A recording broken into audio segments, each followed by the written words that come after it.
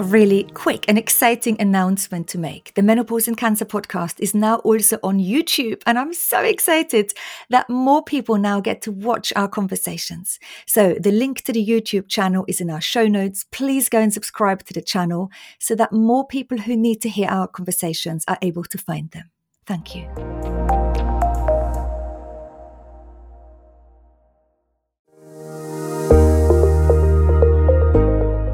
Hello and welcome to the Menopause and Cancer podcast, where we speak with cancer patients, survivors and medical professionals to help us find solutions to our symptoms and ideas to improve our health.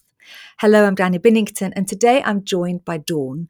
Dawn shares with us her own personal experience of having to stop hormone replacement therapy because of her endometrial cancer diagnosis. She also shares with us the unexpected life transformations that come with a cancer diagnosis, and Dawn speaks about her quest to find out her own risk versus benefits of going back on hormone replacement therapy after her particular cancer diagnosis. Dawn's story is a testament to the power of self-advocacy as a patient. Dawn is incredible, and I'm so delighted to have this conversation today. If you've ever been in a situation where perhaps you've heard mixed messages and opinions from medical professionals about any topic since your cancer diagnosis, I think this episode is really going to resonate with you. I hope you enjoy it. Welcome to the podcast, Dawn. How are you today?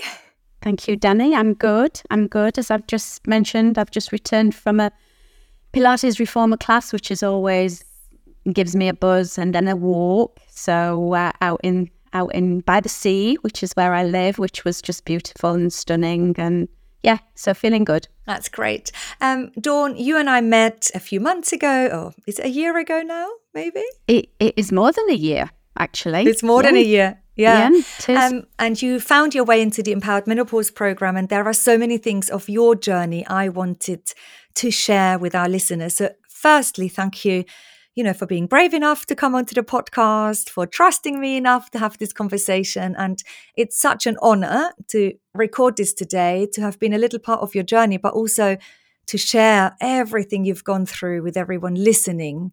Thank you is what I wanted to say first. Oh, thank you, Danny.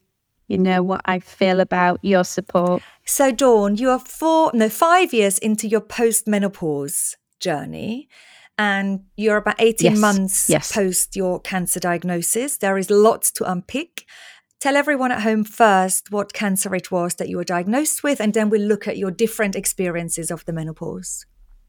It was endometrial cancer, grade 1, stage 1A, so caught very early, and to all intents and purposes, it was cured on surgery, which was radical surgery, removed everything in terms of the womb, the cervix, and both ovaries, with an added complication of an issue which I wasn't aware of, endometriosis, adhesions that were attached to my bowel and one of the ovaries as well. So alongside fibroids, which I wasn't aware of.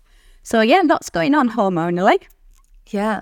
And before your diagnosis of your cancer, you were already in post-menopause. Can you explain to us a little bit about what that natural perimenopause, menopause was like for you?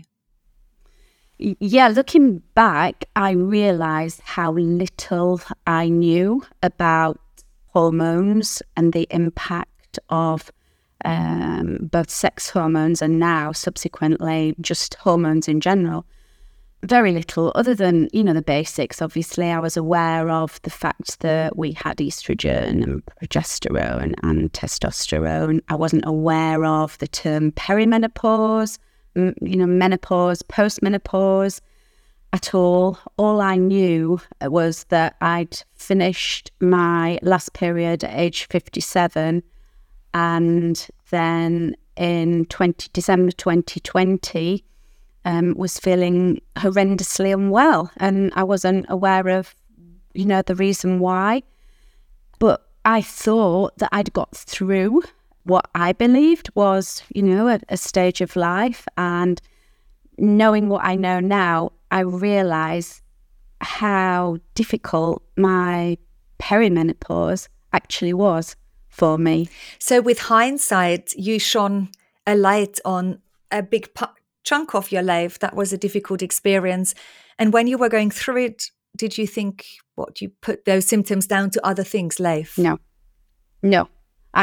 I kind of put it down to life stage, as in I'd been married for a long time, so relationship issues, loss of libido, was just going through a difficult time relationship-wise. My lack of strength, because I remember speaking to a physio about this. I couldn't physically pick, and I've always been quite a physically strong person. I couldn't pick up my grandson in the way that I wanted to. And he again just said, oh, that's you're just aging. You become weaker, your muscle strength deteriorates. Never challenging that, just accepting it. Having got two elderly parents and witnessed them, which we've discussed, witnessed them age in a particularly unhealthy way as I saw it, but it was the only way that they've known. They've been in the system without the education that we've now got and the awareness that we've now got, that I certainly didn't have at that time in December 2020 either. And it was only through, one, that I reached out to the GP, but even then at that time, I thought, well, maybe it's because we're coming through COVID. I think we'd just come out of second lockdown. I'd had my mum up stay with me with us for a period of time.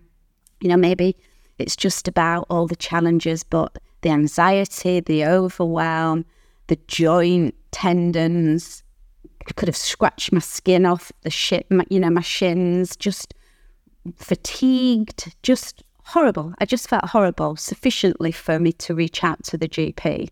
And through perimenopause now, I realised that the awful migraines that I struggled with probably were related to hormone shifts. I had no idea that maybe the groin and hip difficulties, possibly, who knows, but just being more aware of it kind of made me feel a little bit easier on myself, that I'd struggled through those times and I had come through them, but actually I probably didn't need to do it in the way that I did. So yeah, difficult. And what helped? Hey, thanks for listening to this episode. 73% of people who listen to my podcast haven't yet clicked the follow button on their podcast player. I want these conversations to reach as many women as possible who might need it.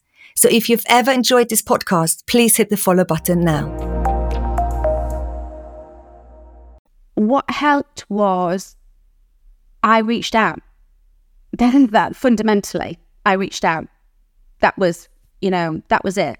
I actually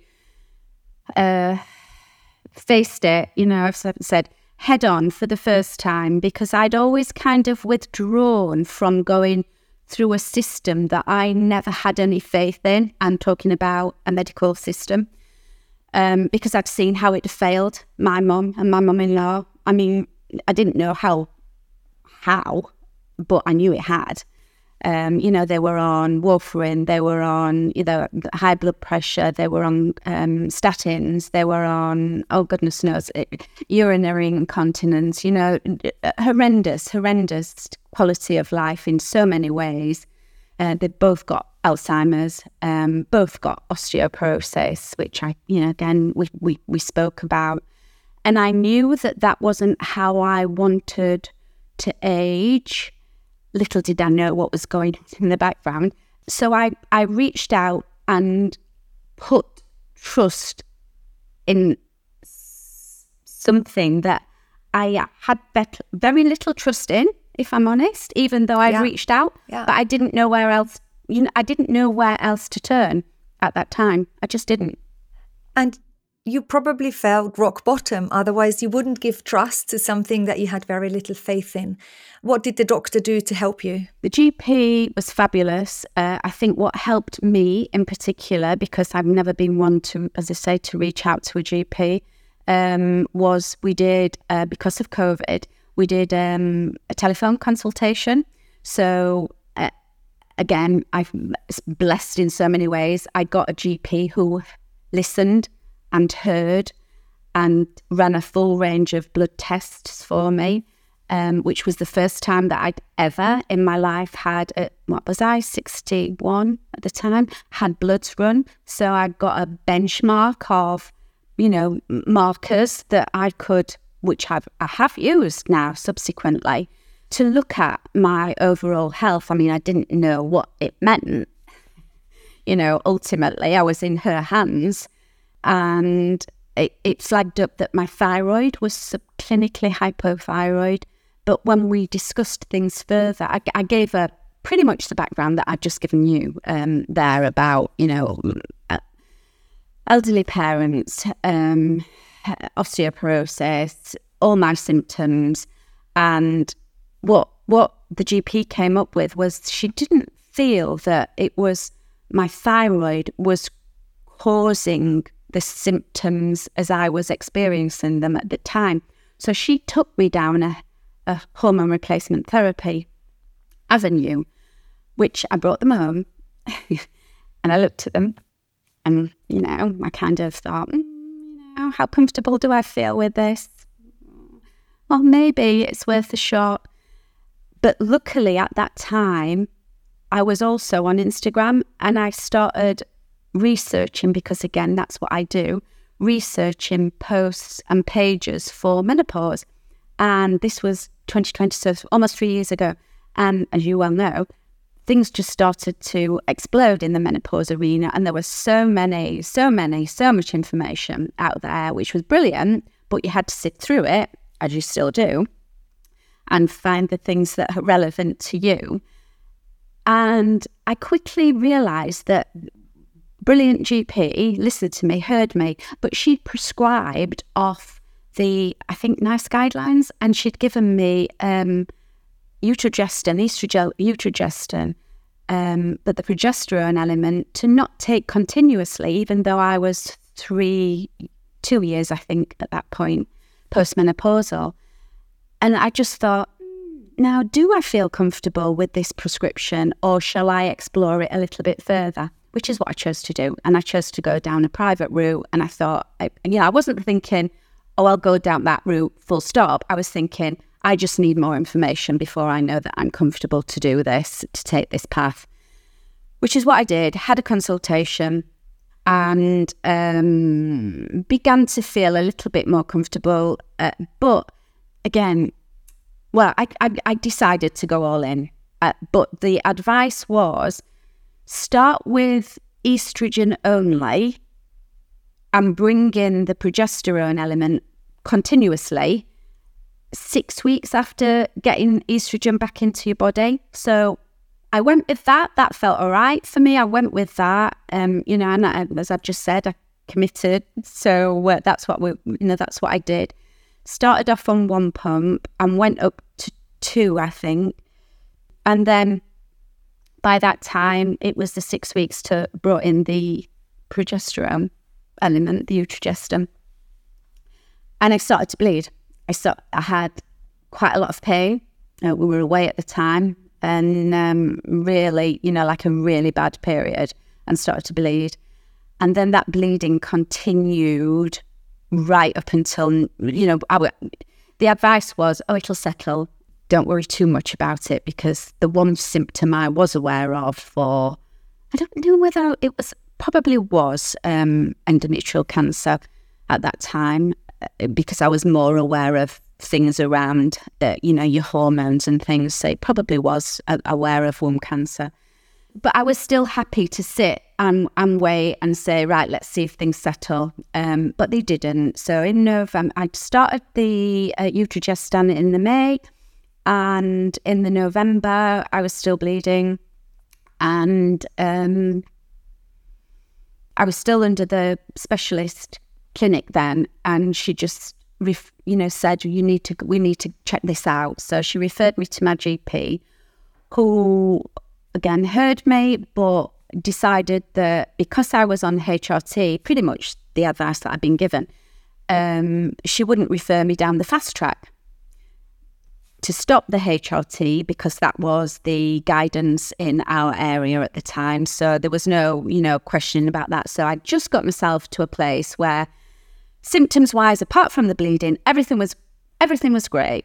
I was feeling like myself, everything was great. And all of a sudden, because I've got to go down this avenue of a diagnosis, stop what you're doing, even though you feel great, because that's our guidance. And I'm not going to refer you on the 2-week fast track. So Dawn, just to clarify, so the hormone replacement therapy really had a positive effect on how you were feeling? Massive, Danny. It was, I just felt completely and utterly like, as so many people say, just back to who I was. And better, if I'm honest, because it had been years and years and years since I'd felt that well. Was there ever a point where you thought, I wish I had started earlier? Oh God, yeah. Looking back, or did you not? You did, yeah. Oh God, as soon as I started to realise, bear in mind I have a 46-year-old daughter, it was just, I mean, I didn't know what I didn't know, but I could make damn sure that my daughter and all her friends knew what I now know. And by no means do I know, I'm not a doctor, I'm not a professional person, but as a lay person, my knowledge base now is so extensive, compared to what it was. And when you have females in your life that, you just want to share that information with them so that they don't have to struggle. They can still make the decisions themselves, but they don't have to struggle in the same way, because it was a struggle when I look back now. And maybe things could have been different. I don't know. You don't know. We're never going to know those things, are we? But I would have liked to have had the opportunity to try, and possibly wouldn't be in the position that I am now with the metabolic health that I've got. Yeah. So the bleeding then was investigated and you were diagnosed with endometrial cancer. I decided to go privately, Danny, because the way at that time was because I wasn't on a fast track, and the clinic had their own facilities for that. So I went and had an ultrasound scan privately within the space of 10 days, I think it was, and the ultrasound found that the lining of my womb was slightly thickened, but nothing to be concerned about. And I had quite significant fibroids, and the recommendation was to have a hysteroscopy.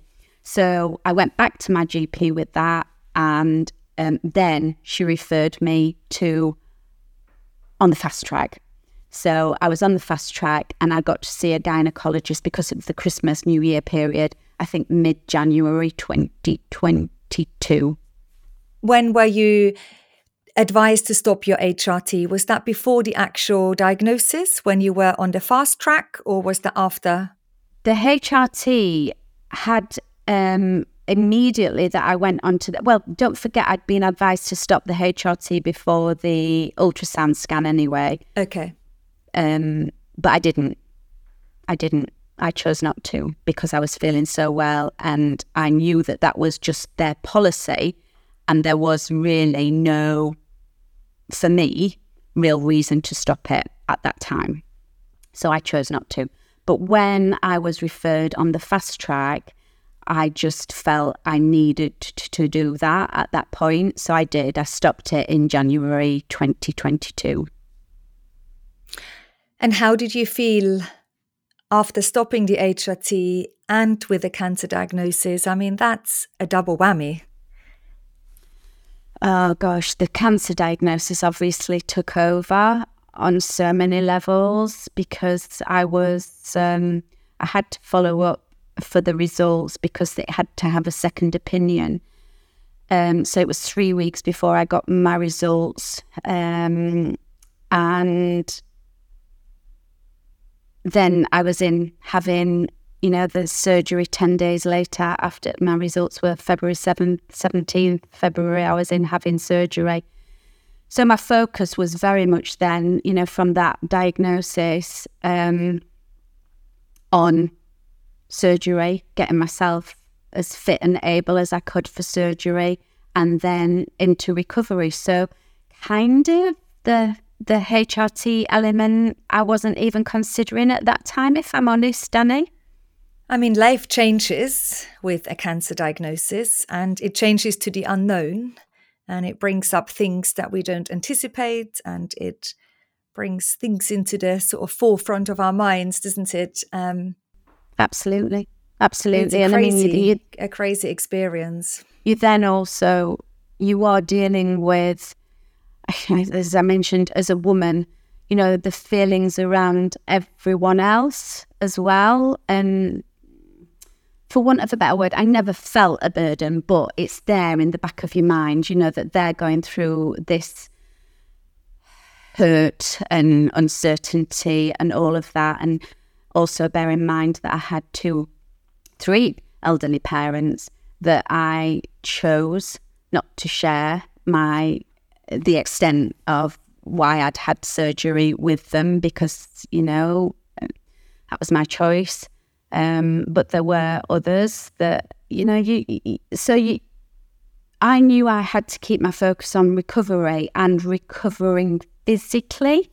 Mm-hmm. Whereas I think I put a little bit of the emotional element on a back burner for a good while, and put all my focus in on trying to control the things that I felt I could. But as we both know, there's very little we can control. Very little. When you and I first met, your question that you brought to me and the group and into our conversations was whether you should reintroduce hormone replacement therapy. You had recovered. It was a few months down the line from your initial surgery. You had been given very limited advice on whether HRT was an option for you or not, whether it was safe or not, given your particular cancer, your particular staging.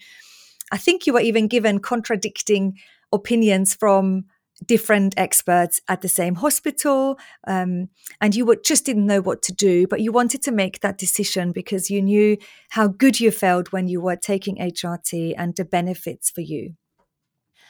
A few months down the line, that was never even a question anymore. We started to unpick and really think about all the other things that you wanted to do, how you were feeling, why that was a question. Talk me through a little bit of that thought process, the guidance you had around hormone replacement therapy after your endometrial cancer diagnosis. Okay, well, my gynecologist and the clinical nurse specialist were very much against it. But again, I quickly realised that their knowledge was limited compared to what was out there, you know, at this point in terms, even though research, as we both know, is very limited, you know, in terms of being able to assure, you know, somebody that it's okay to take it. It's thought to be okay, you know, it's thought to be safe. There are no guarantees, but then again, there are no guarantees in life, as you know, anyone with a cancer diagnosis knows, and anyone really knows there are no guarantees.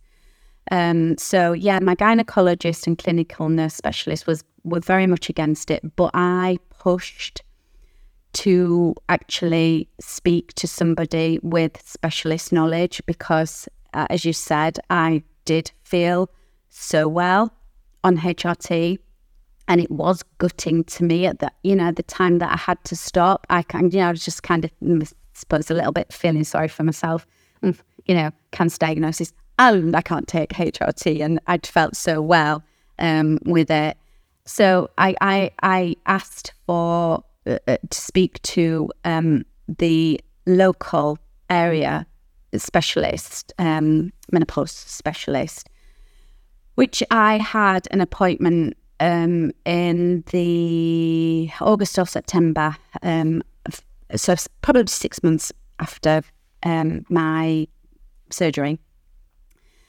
And it was it was about half an hour late, which I was aware of because, you know, it was stated in the letter, half an hour late. And at the end of the day, so the consultant had a working day, but I didn't feel heard.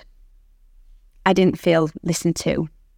I felt very much I was given a prescription, and to be to be honest, I felt this time it was just something that I wasn't willing at all to even consider, because the consultant put me straight back onto 2 pumps of estrogen, no progesterone, and testosterone as well.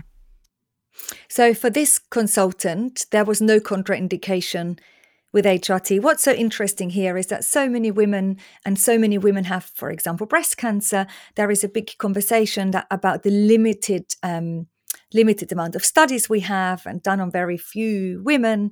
And actually we know very little, but I feel like we can't keep saying there isn't enough evidence, because we can't keep saying that, because it's still not serving women. But what's so great to hear from you, I mean, it's not great, it's rubbish, but what's interesting to hear from you is that it also applies to other cancers. And I want to speak about every cancer, not just about breast cancer, because I think the menopause affects everyone. And there are so many women with gynecological cancers who are also in a real muddle, given conflicting information, like you had been given conflicting information. So you walked away with a prescription for estrogen, but decided not to take it. I actually walked away with a prescription for estrogen, eutrogestin, and testosterone, because when I challenged that, given that I'd had a diagnosis of quite significant endometriosis and an endometrial cancer that was hormone related, and everything that I'd heard and read had advised that we should also have progesterone, even though we don't have a womb anymore, because of that background history. And you know, it just blew my mind, because she said, oh yes, that is the current advice, so prescribed progesterone. Just blew my mind. So I immediately went back to my GP and asked for another referral, which I'm sat waiting for Dr. Tilabika in October. So I had to wait a full year for that appointment. And I'm so glad that I have, because I am another year down my journey. I have had, while I've had, the cancer diagnosis, I've also, as you're aware, had a suspected cancer diagnosis for my thyroid, because what I now know is thyroiditis, because I'm still struggling with it. Flagged up suspicious cells from a biopsy. And I went back, went for my first consultation, and the consultant, again, so lucky, he heard me, he listened to me, and I, because of the time lag from the biopsy to when I actually saw him, I was feeling much better. The swelling was reducing, feeling much better. He was a very experienced consultant, and he just said, could be, even though we've had an MDT meeting and we want to remove half your thyroid, which I, he saw. This time Stephen was in the room, so I saw, the impact of a potential cancer diagnosis as well. He tried his best, and he said he would take my what I was feeling back to the MDT. I've signed the papers for surgery and everything. They listened to him. They recommended a core biopsy, so I had to have another biopsy, and this time it was a more extensive biopsy, and the results of that was that it was inflammation and thyroiditis, so no removal of the thyroid. I mean, you are, to me, the absolute perfect example of what it means to advocate for oneself as a patient. Maybe a little bit late in your menopause journey, but maybe. Oh, Danny, if only I knew what I know now 20 years ago, yeah. And I think that is the reason why I wanted to share that story, because it's so normal, because you can't beat yourself up for not knowing what you didn't know. No, I think the same goes for doctors. The same goes for doctors, because I know and speak to so many GPs who said to me, Danny, when I was starting practice 25 years ago, I now know all these women came into my practice with menopause, perimenopause symptoms. We didn't talk about it. I didn't know. I know these women were underserved. This is a whole generation of women, and you fall into that generation of women, and it ends with you. I fall into it. My mum-in-law falls into it, but they've been underserved even more detriment in some ways to their health, because they're sat here in their mid-80s with all the conditions that they've got, which is kind of where I was going to say to you that a year on, and speaking to Dr. Talolika when I do, because of this thyroid issue, I also, and because my GP has been brilliant and so supportive, and I've made sure, again, advocating, because I was speaking to someone earlier about that you if you're not careful, you can get to see so many different GPs. And throughout the thyroid issue, I did, because I just wanted it sorted, I did see a couple of different ones, but I then waited for what I call my GP. Yeah. Because she has my history. She knows me. I know that I'm going to be heard when I speak to her, and she's just been absolutely brilliant. But again, I've had to advocate for that in a system that doesn't enable that very easily, and it's just not on. It's just not on for people. And it takes a lot of strength, doesn't it? It takes strength, it takes courage, you need to be organized, you constantly feel like you're swimming against stream and you're running uphill, and it takes a lot of effort, and it can become a real project. When we started to unpick of why you wanted really to know whether you should go back on HRT or not, or whether what were your benefits for it, what were the contraindications, and you really wanted to find out. By that time, you actually felt a little bit better. You didn't have the same awful symptoms than you had when you were first started your menopause journey. And we started to unpick a little bit. And a lot of our conversation was around you worrying about your bones because of your mother's experience of osteoporosis. And you worry about your brain health, again, because of family's experience with Alzheimer's. Yeah, absolutely. It was the aging, because when we did the vision, the vision part of the empowered menopause, it was the aging element. I realised very quickly that part of what had got me to December 2020 was that I was actually quite depressed about aging because of how I felt. I kind of could see myself going down the same path in some ways, even though I knew I was a very different person with very different life experiences. Health-wise, I just hadn't got a clue, Danny. I hadn't got a clue. So, yeah, there was an awful lot of concerns that had taken me down a path that I'd become quite anxious about. The overwhelm wasn't about that, I don't think, but anxious and depressed about, about getting older. So, yeah, it was all around that. We then decided that it would be a good idea for you to have a bone density scan. Yep, we did. So I asked for that, and my bone density is fine. You've got excellent bones. I have. You've got excellent bones. How did that make you feel? Thanks so much for listening so far. It means a lot. I make this podcast to support other women who faced a similar struggle to me. So if you know someone who you think might benefit from listening, please share the link with them. I would really appreciate it. Oh gosh, it's just reassuring again, I suppose. Having, like, I've got the baseline of my bloods that I can track now.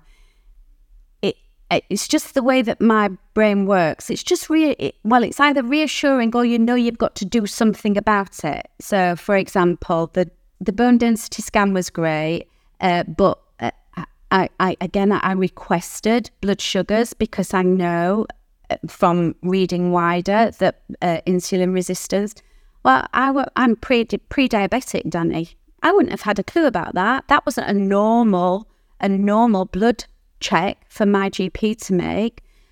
My thyroid obviously is out of whack for whatever reason, and I don't know that I'm actually going to find out what caused the thyroiditis, other than it possibly could have been stress. My cholesterol is, more than creeping up. And my blood pressure is higher than it used to be. So all of those things around my metabolic health are a concern for me now. And I spoke to my GP last week when we were talking through the last blood results, because, you know, I'm under, because the consultant said that my thyroid might become and stay hypothyroid because of the high, and it's gone to the highest it's ever been, my TSH. So I just asked the question, can I just ask, because all the guidance is around the fact that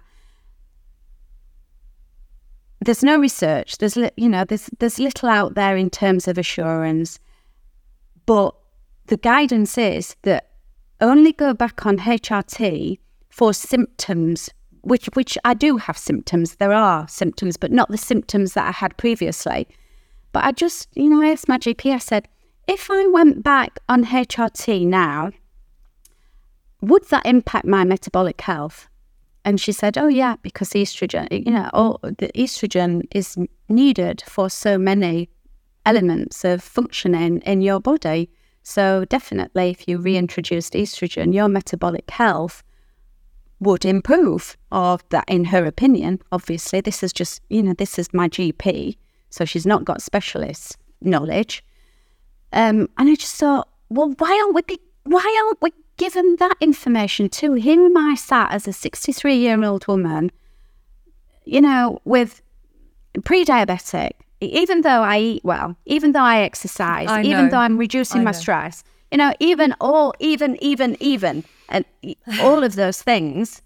And yet I'm still sat here with high cholesterol, pre-diabetic, my thyroid's out of whack, my blood pressure is, and a lot of that, I suppose, to some extent, could have been the stress and everything over the last 18 months. But somehow I just don't think so. Somehow I think there's possibly more at play there that I don't think we're aware of, because research isn't being done in that area. And I think you sum it up so well, in that many women at home feel like you do. They say, I feel so compartmentalized. Like, my cancer team was looking after my cancer and they're helping me reduce my risks of a recurrence. And when you were given guidance around introducing or reintroducing hormone replacement therapy, it was very much with the angle of, what do we know? Are there any studies? What's the evidence of the use of HRT after endometrial cancer, right? And so that was that was how the conversation was influenced with the teams and the doctors you've spoken to.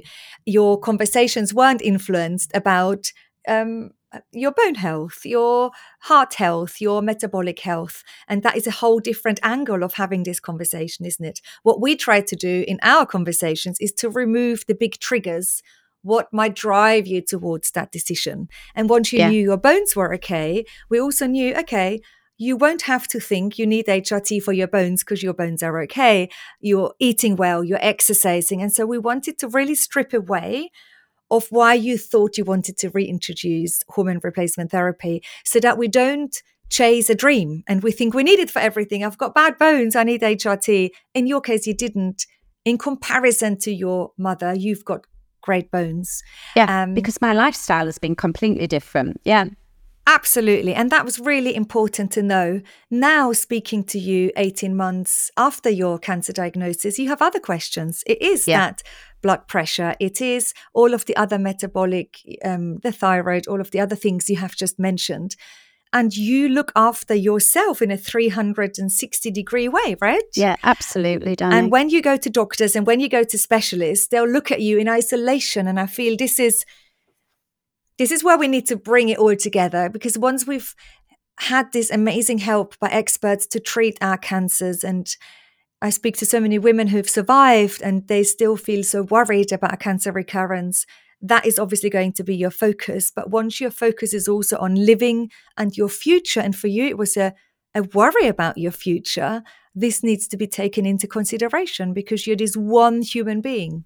Yeah. Absolutely. And again, we're discussing, the aftercare of endometrial cancer is that it very quickly becomes patient-led, very quickly, after, the trauma of the diagnosis and everything. For example, I had a 6-week appointment after the surgery and then another appointment in 6 months, and then I became patient-led, which I'm happy to do. There's no issue around that.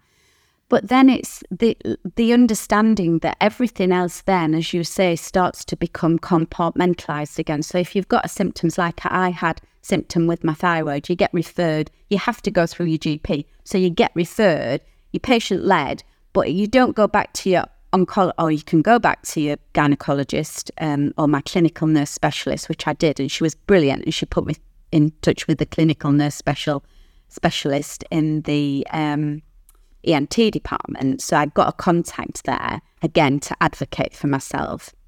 But you have to go back through the system.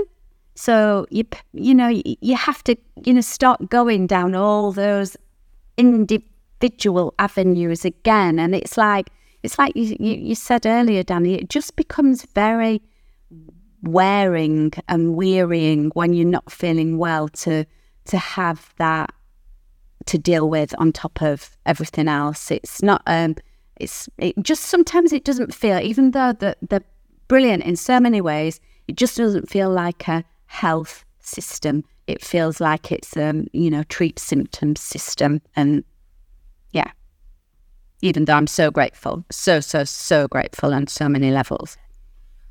In one email you sent to me once, you said part of your journey was also, you describe it as transformational, enlightening, and incredibly healing.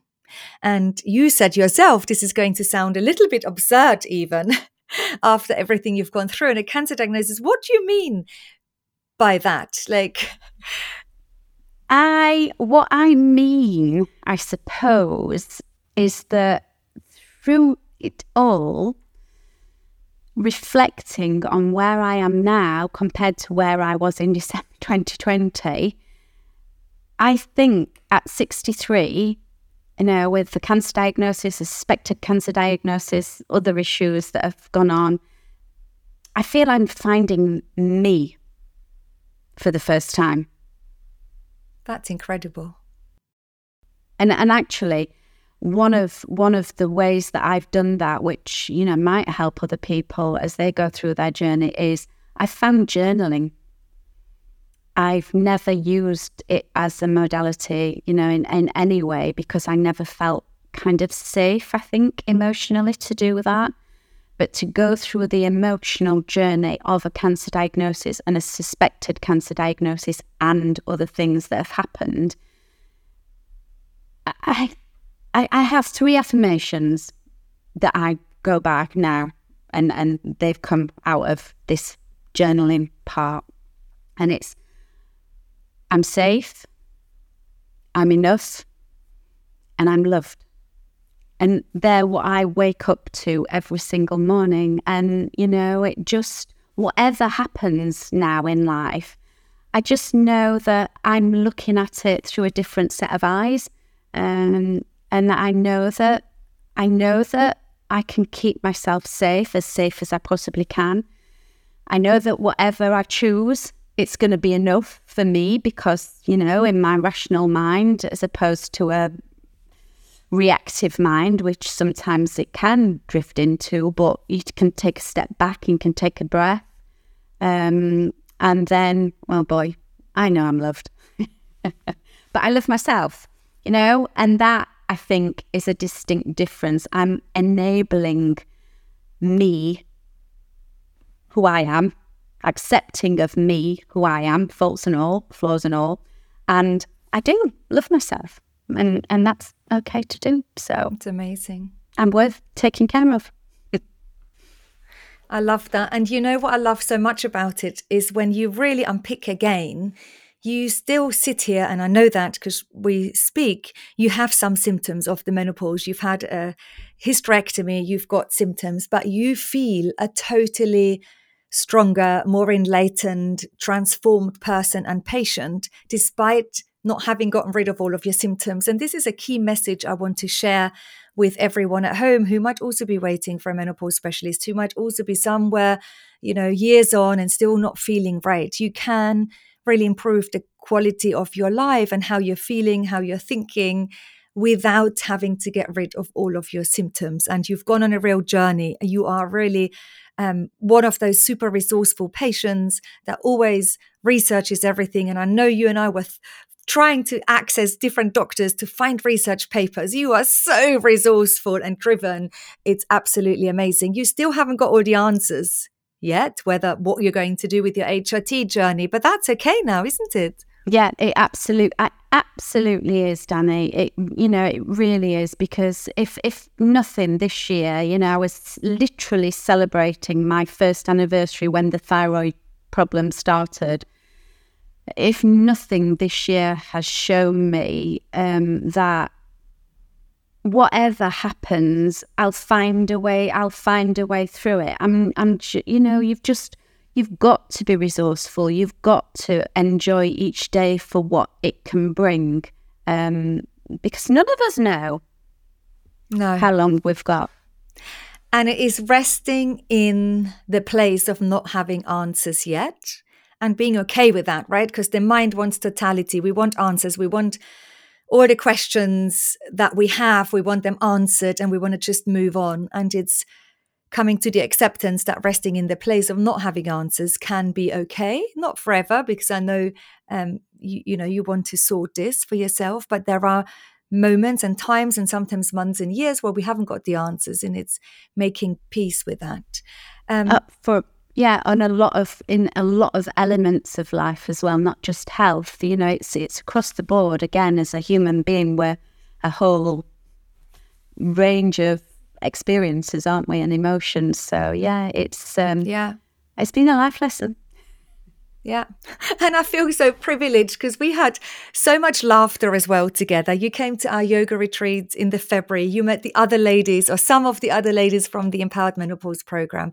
We've really created community as well, haven't we? So I think looking back, we also have so many positives. Like we had all these difficult conversations, and sometimes we're in tears because it's hard stuff, right? We've all been diagnosed with cancer, and it's really hard stuff. And when we look back, look back at so many positive moments, and our Zoom meetings. It's such a blessing as well, isn't it? That we've community definitely is a big part. I think whether that's community like we created with the Empowered Menopause course, whether it's a social media community, going with pages that align with who you are and the way that you want to live your life, your friends, your family, all of that extensive group. But first of all, I think it has to start with you, and that was one of my enlightening moments. Was the start of the Empowered Menopause course, the vision. Actually sitting down and taking time when everything around you was crumbling to say, well, okay, how do I want my life? What do I want it to look like at this point, however long I've got? What does that look like? What will it feel like? And then from there, just setting some intentions around it, around your lifestyle, around the choices that you make. For me, it was important not to be around negative energy. I'm a kind of energy person. I feel it, and if I'm around negative energy, it makes me feel, actually, no, I don't want to be around that. And having the confidence now to say, no, I don't want to be around that negative energy. So, the whole journey actually has been enlightening in so many ways, but setting the vision for yourself and the way that you want to live your life, despite the fact that you've just had this almighty trauma shock, was the starting point, I think, for me. I was in the right place at the right time to actually do that. Might not have worked, a month earlier. So, Dawn, you are amazing. Thank you for your time, for sharing your affirmations with us, for just bringing so much wisdom into the conversation. And I'm always feeling so inspired and empowered about actually taking myself to the GP in the time that we have met. And I often thought, oh God, think Dawn would tell me, I know you were in my Empowered Menopause program, but I often thought, I wonder, Dawn would tell me to just pick up the blimming phone and phone my doctor. Because, I was going through, health concerns myself. And sometimes there is no better way than thinking, what would someone that really cares for you advise you to do? And if that person is you yourself, that's a really good starting point, isn't it? Absolutely. Dawn, my last question to you is, have you got your walking shoes out and are you joining us for the walking challenge? I definitely will. I've just got to figure out in my community, I've got a bunch of school friends, which I think I've mentioned to you. So if anybody sees class of 76, you'll know it's us. I've just got to figure out how we do it. So Love definitely. It. But I am walking anyway. Can't wait. I can't wait. Thank you for your time and for your wisdom today and for sharing your story. Thank you, Danny. Thank you for everything. I've really enjoyed having this conversation with Dawn. I hope you really found it interesting. There are so many nuggets of just incredible information in the conversation I've had with Dawn, and especially how to navigate when we suddenly found a treatment that is really great for us and really working. We've got to stop it. The double whammy of having to come off HRT, I know affects many of you. And also, how do we navigate all of these life changes? And especially when we're worried about our future health. Often the worry about what might happen to us is so significant. It's a real symptom that adds to all of the other physical symptoms. And so it was really interesting to work with Dawn, but also to just hear her story, her beautiful morning affirmations, and what a beautiful woman she is. I hope you've also got your walking shoes out the cupboard and you've started to walk. We've got about 30 fundraisers already in our Facebook community on our fundraising page. People are already out there walking and raising funds for menopause and cancer. But what's even better, some women have already started to connect with one another. I know there's a whole group of women going on a training walk somewhere in Yorkshire with each other. And that is my dream come true. I've been trying to find ways of how I can connect you to one another, of how we can get out there, share our experiences. And this walking challenge is just proving to be one of those things that I think will go a really, really long way in helping us, not just with the physical benefit of walking, but also with the connecting and the sharing of stories and doing something as a community. Remember, you can set your own goal in the walking challenge. It's most important to us that you set yourself up for success. I hope you can join us. I'm going to put the link to the walking challenge in the show notes as well.